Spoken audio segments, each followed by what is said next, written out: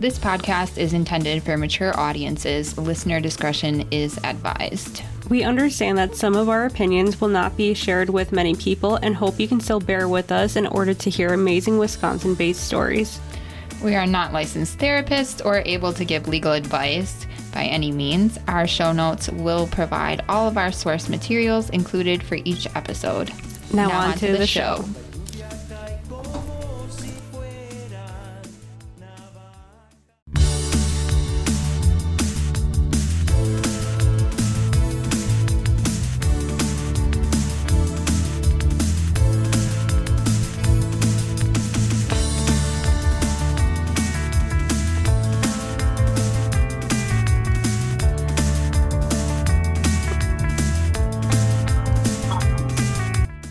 Welcome back to All the Sins of Wisconsin. This is Fallon, and I'm here with Mims. How are you?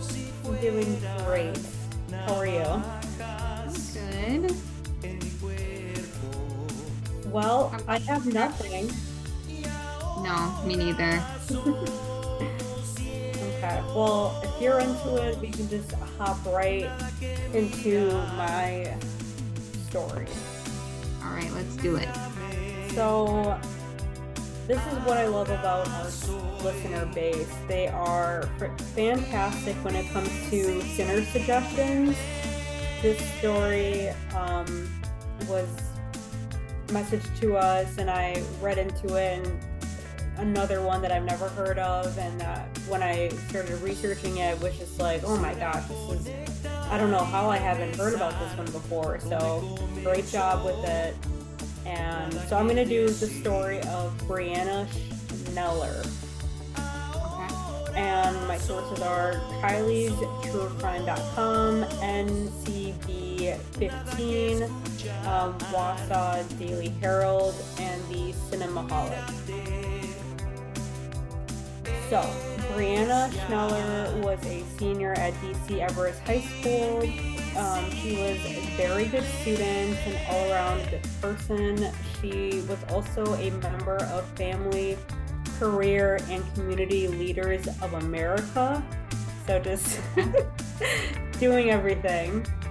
And was the only person in the state of Wisconsin to qualify to participate in the National FCCLA STAR events.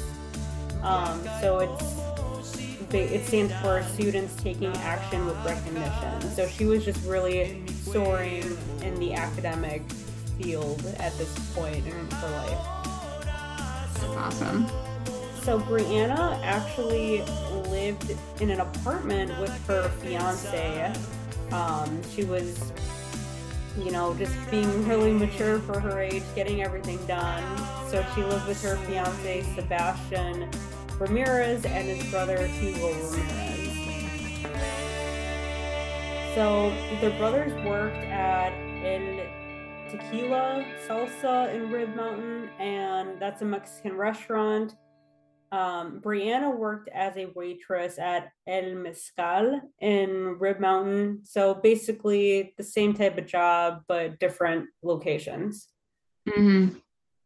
On Saturday, May 2nd of 2009, the brothers left for their shifts at around 10 a.m. So that left her home by herself. Later at around 1:15, Hugo went back to the apartment and felt like something was wrong as soon as he walked in. Just this eerie feeling washed over him. His brother's bedroom door was open, so he peered in, and unfortunately he saw Brianna laying on the floor with a towel covering her face. So his gut feeling was right.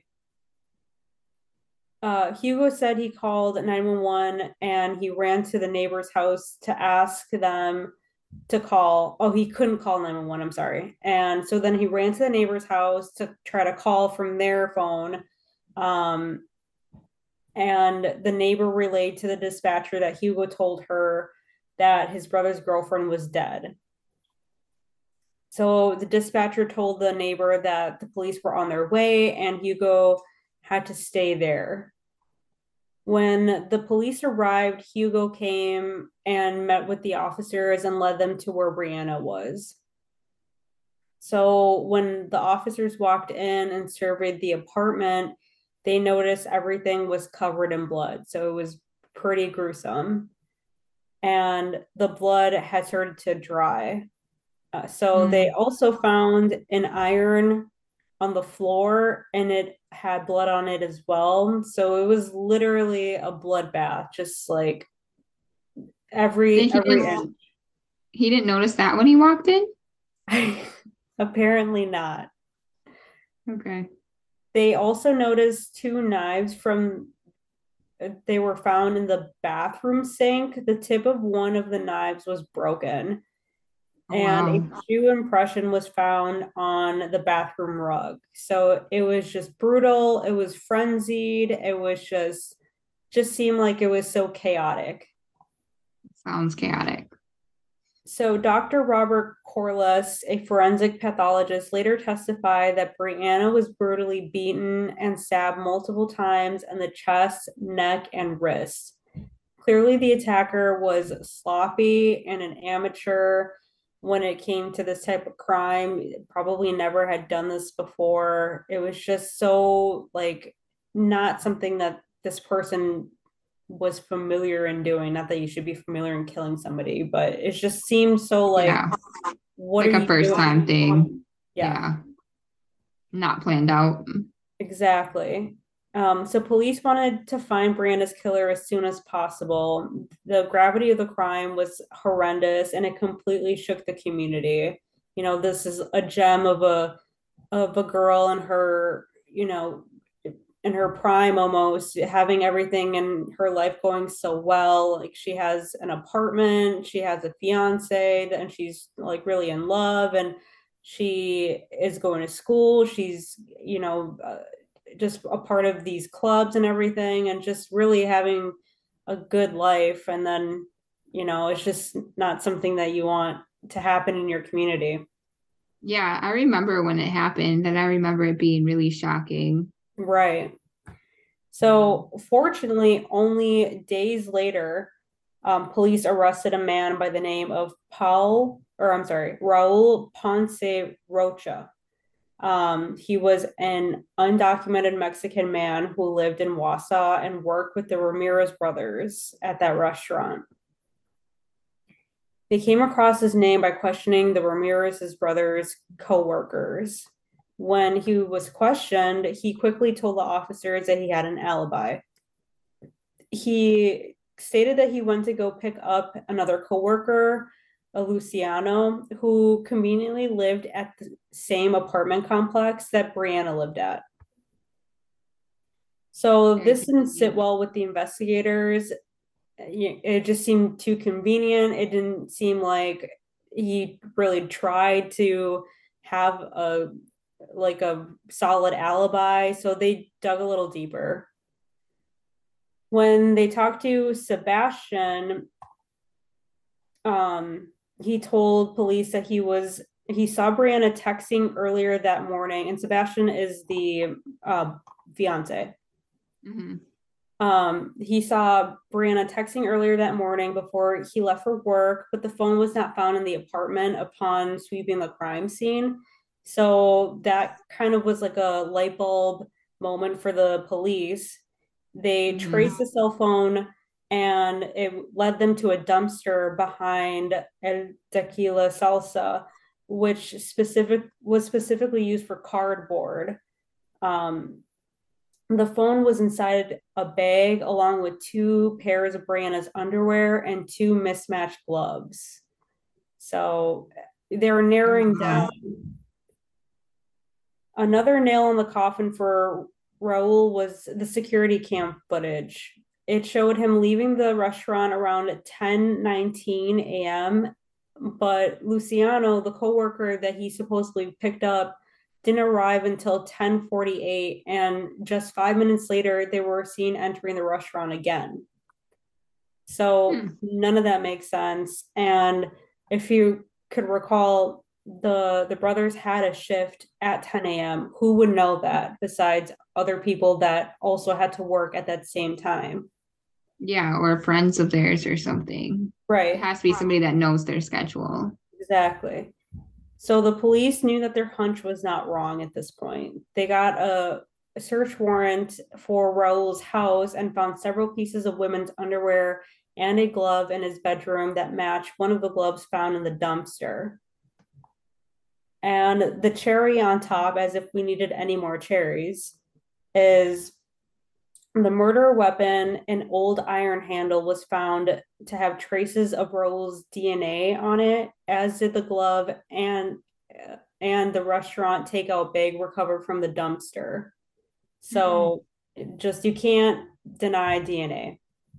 Right. So, armed with the evidence, police arrested and charged Raul Ponce Rocha with first degree intentional homicide. Investigators said that Raul's motive was to go to the apartment to steal her underwear. Unfortunately, he was shocked to find her home and decided to kill her, which they think was the reason why it was such a chaotic and frenzied crime scene, because it was just Mhm. not spur of the moment. Obviously, he grabbed the knives from their kitchen, and the iron was from that home, so it just seemed like he was going in there being a pervert and dipping while he thought that it was going to be empty. Right. Unfortunately, like I said before, he was shocked to find her. He decided to kill her. During testimony, Raul stated that another man by the name of Sergio Juarez may have been Brianna's killer, leaving him to be innocent of the crime. Sergio was the prosecution's bombshell witness, though, um, and they love that he used this other guy as a scapegoat, because they're like, well, if you're really gonna want to bring him up, we're just gonna like bury you with that person. So he took the stand and under oath stated he could not have committed the murder because he had left Wausau at 9:30 a.m. to do taxes that morning in Madison. Hmm. And he had, alibis for that, other people that, said, yep, that's correct. So really, Raul kind of just made himself look like an idiot with that. Right. Sergio's brother, Jorge, testified those events were accurate, corroborating his alibi. And in January 2011, the jury convicted Raul on all four counts: first degree intentional homicide, burglary with a dangerous weapon, and two counts of theft, um, which is awesome that they nailed him with theft for stealing underwear. Hmm. He was then sentenced to life in prison without the chance of parole, and he's currently serving his sentence in the Waupun Correctional Institution. There was an outpouring of grief a few days after Brianna's death when hundreds of people turned out for a community vigil held in her honor. Her brutal death truly devastated people who knew her, who knew of her, and people who didn't even know her personally. People just were shocked that something like this can happen to such a beautiful person. Hmm. And as of 2019, it was reported that Brianna's father, Craig, had intentions on meeting the man who ripped his daughter away from him and his family. Craig, understandably, was shaken by losing his daughter, especially in such a gruesome way. Right. Um, Craig stated that he is now in a place where most of the anger has been transformed into a form of never ending sadness, which is just brutal for That's a so parent. sad. Right. It's a softer emotion than what he felt after Brianna's death, and it doesn't dominate his thoughts and actions as when she passed away. He had an overwhelming sense of guilt. And here's why. He felt guilty because he was never comfortable with Brianna moving in with Sebastian and Hugo before they were married. So he felt like he let his little girl move in and kind of was like, here you go into the world, you're becoming an adult. And he felt some blame for that, even though that's just what happens in life. Right. And it's not because he disapproved of the relationship. He and other family members really loved Sebastian and their relationship. So it wasn't because of that. In the end, he relented, and Brianna was an adult and free to live on her own. So he was like, you got to do what you got to do. Craig stated, quote, it's still obviously a work in progress. It will always be. As time goes by, things get easier, but still certain times, events, days, or a particular song or something will come on and it'll hit that chord of grief and sadness a little bit, end quote. So one of Craig's top priorities right now is to preserve Brianna's memory. He doesn't want Brianna to be known for the way she died. He wants people to remember how she lived. And that's why he ended up cooperating with the producers of Murder in the Heartland on the ID channel, which we love. And Craig stated, it's remarkable what in her passing we've been able to accomplish. I feel that she kind of keeps me going, end quote. So I love that part. Right. Even after in death, she is just a positive light to many people. Right. And that's beautiful. Yeah, I agree. So another amazing Sinner suggestion. Thank you for sending that in to us and letting us dive into that, because it was such a good story. It made me tear up a little bit when I read how the community was just so heartbroken about it. And just a good story to cover. Yeah. Poor girl.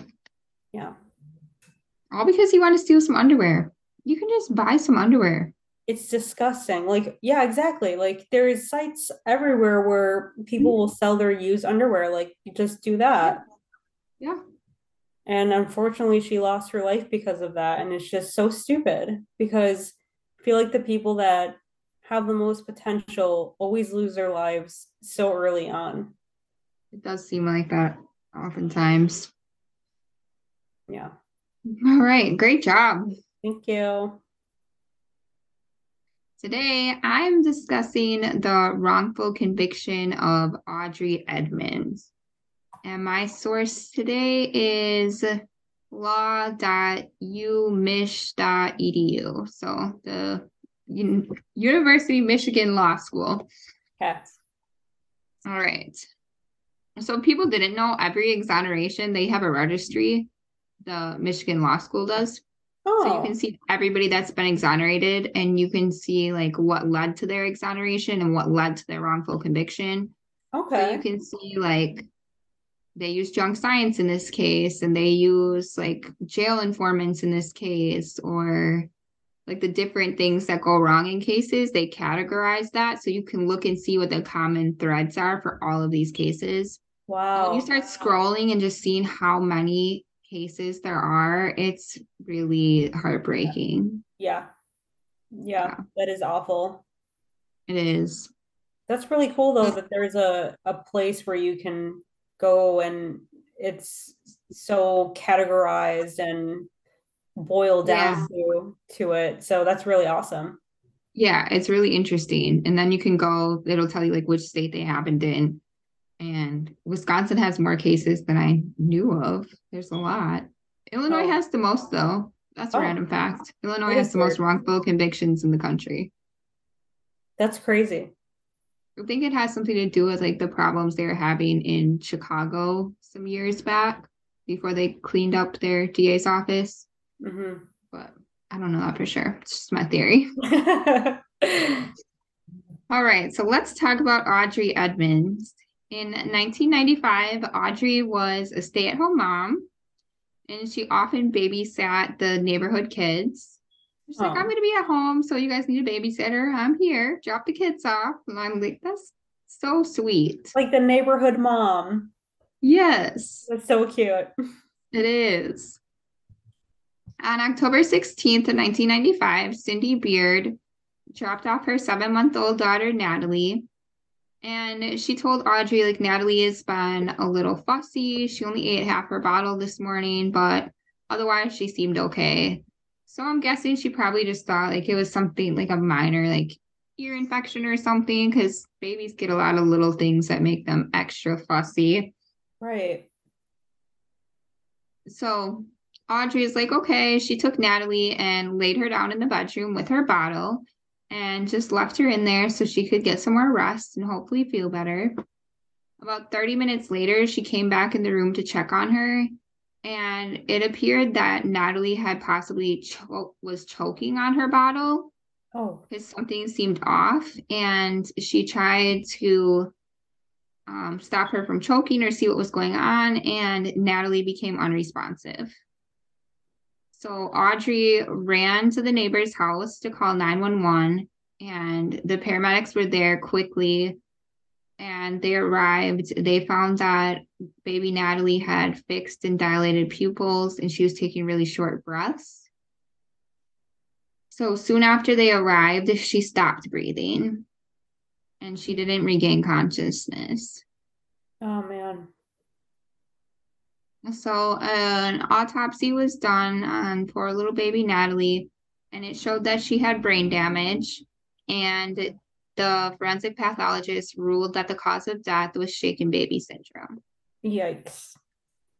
And for people that don't know, shaken baby syndrome is when an infant is shaken so hard that the brain rotates inside their skull, which causes severe and potentially deadly brain injury, but often without any external signs of harm. So, this is the definition of shaken baby syndrome at the time that this case was going on, because it's a little bit different now. Oh, So, shaken baby syndrome was said to involve a telltale triad of symptoms, which would be brain swelling, brain hemorrhaging, and retinal hemorrhaging. And when that's present in an infant that doesn't have any signs of abuse, like any outward bruising or anything, they determined that the baby had to have been violently shaken. Back in 1995, it was thought that no other injuries or pathologies could possibly cause these three symptoms to occur at the same time, and that when they found these things, it had to be because of shaken baby syndrome. And they also believed that shaken baby syndrome would cause a baby to become unresponsive immediately. So whoever had the last physical care of the baby had to be the person that caused the injuries.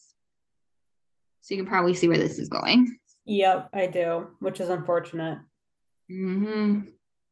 So on March 19th of 1996, Audrey was charged with first-degree reckless homicide, and she turned herself in on March 21st, but she still maintained her innocence. Mm-hmm.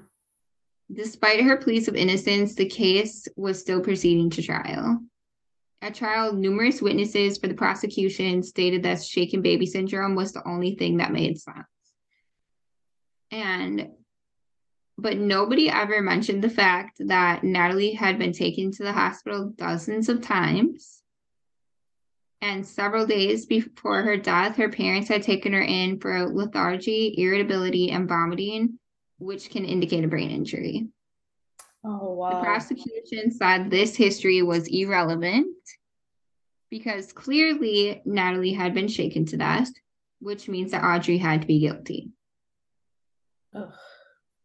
And the defense could find just one expert, a pediatric neurologist, to testify that the injuries could have been caused earlier, before Natalie was in Audrey's care. And then numerous friends and neighbors testified that Audrey was a great person. She was incredibly patient. She was great with children. Like, she volunteered to babysit these children. She wasn't a person that was like, I don't want to take care of these kids. She was offering, like, I will take care of these kids. So that's not generally the kind of person that does that. Right. And like it's not like she was saying, I'm gonna water your plants for you. Like she's taking a whole responsibility of a person. Like that's not just Mhm. like something you do willy-nilly. Right. But unfortunately, the jury was not swayed by any of this. And on November 26, 1996, Audrey was convicted and she was sentenced to 18 years in prison. Oh God. I know. I can't imagine being in her position. It's so horrible. Yeah. Because I'm sure she's already traumatized because if she's watching this baby regularly, she probably loves the baby, and then the baby dies in front of her. She can't Right. save the baby, and now all of a sudden she's going to prison. Just like a roller coaster of terribleness. Right. So Audrey went on to appeal, but in 1999, her appeal was denied, as were two subsequent petitions for a new trial.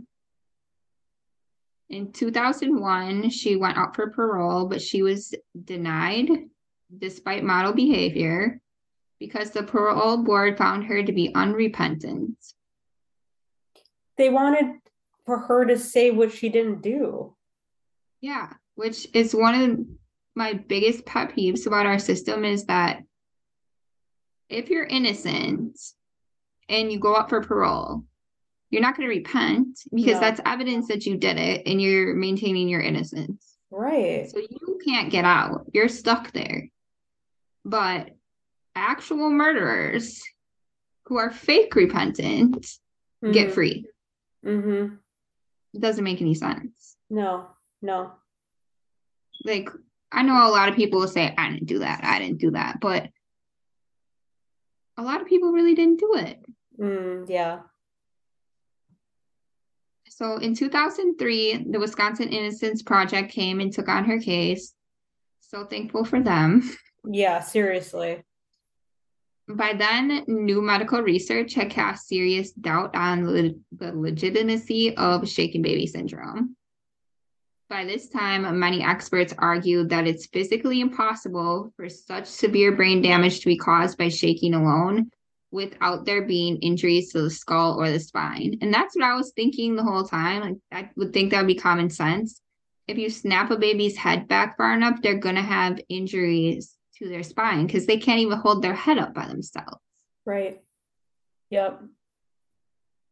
And then there was also increasing evidence that other injuries, including things like short falls and also lingering effects of birth trauma, can produce the diagnostic triad of symptoms that they used to believe prove shaken baby syndrome. And I feel like nobody ever talked about birth trauma. Like, I feel like No. maybe people to this day don't even know like that sometimes the baby comes out and they're black and blue. Like Yeah, it's a pretty intense thing that happens it is. Yeah, it definitely is. for all And parties. for all parties.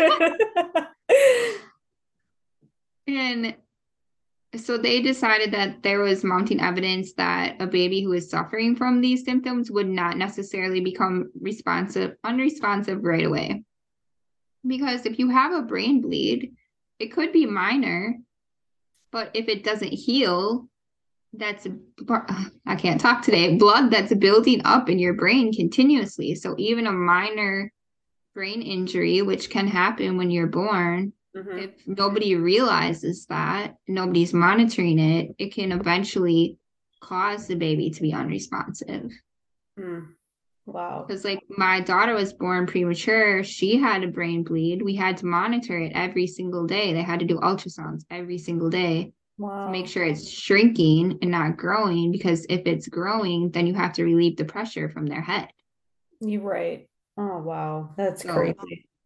yeah. So, but if you don't know, the baby seems normal, but anything could have happened. Mm-hmm. And like a 7-month-old could have been climbing on something, fell down, bumped her head, and nobody realized how bad it was.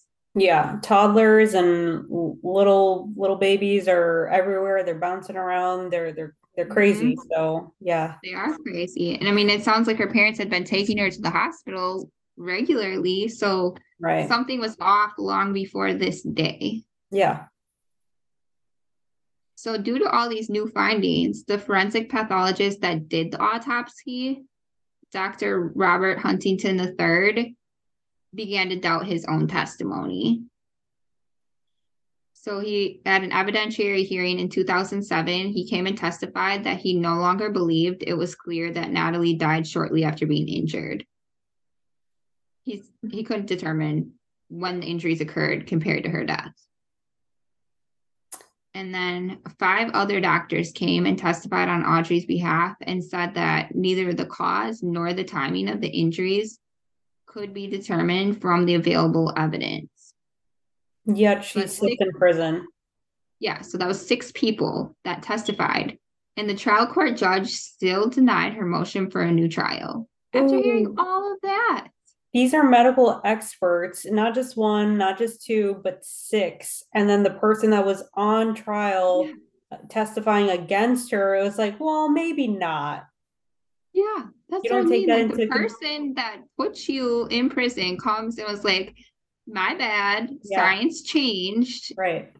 I fucked up. I'm here now to fix it. And the judge is like, no, you can stay there. That is ludicrous. It is. But fortunately, the Innocence Project didn't give up. They took the case to the Wisconsin 4th District Court of Appeals, who overturned Audrey's conviction on January 31st of 2008 due to the new scientific evidence, and they ordered a new trial. Because that's, I don't know if people know, that's all the Court of Appeals can do. They don't just vacate it. If you petition for a new trial, they'll give you a new trial. And then the next step is she was released on bond on February 6th, 2008, which very quickly, just a week after the case was overturned, she got out on bond. And then on July 11th, the prosecution finally said, okay, this is enough. And they dismissed the charges against her. Good. You are finally getting it. Yeah. So after 13 years of dealing with this, she finally got to be free. I can't imagine. Wasn't she sentenced to 20, you said? 18. Yeah, 18. She served 12 because it started a year before she was sentenced. So she served 12 out of the 18 years. She damn near did almost all of it. Yeah, she did. And she was fighting the whole time. Oh my God. That's awful. And she wrote a memoir of her ordeal, which is called It Happened to Audrey, a terrifying journey from loving mom to accused baby killer. Wow, that says it all. Yeah, because they didn't really say any information about her family and her children in the article that I read because it was focused on her conviction and her eventual acquittal. But she had to have kids herself because she was a stay-at-home mom. So that's her whole family that's traumatized for this. I wonder if the parents believe that this lady, Yeah. Huh. Because either something accidentally happened in their home or something purposely happened in their home. And then they dropped the baby off. And Audrey went to prison. Wow. Something happened somewhere. Yeah. Yeah. And now Audrey's the only one that did any time for it. That's awful. And the poor baby lost her life. Right. And then her kids lost their mom being in prison. Everybody lost. Yeah. Awful. I hate wrongful convictions. Me too. Yeah, they make my blood boil for sure.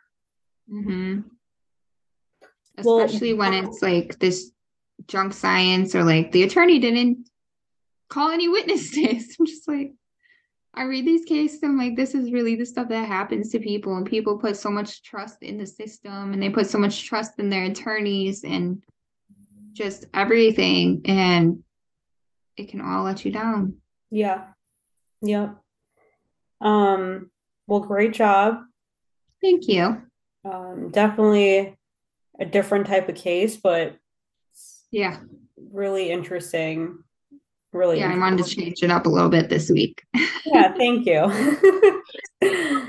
No mysteries today. No mysteries. Straight to the point. Yep. Okay. Well, that's it for me. Me too. All right. We love you guys. We do. Bye.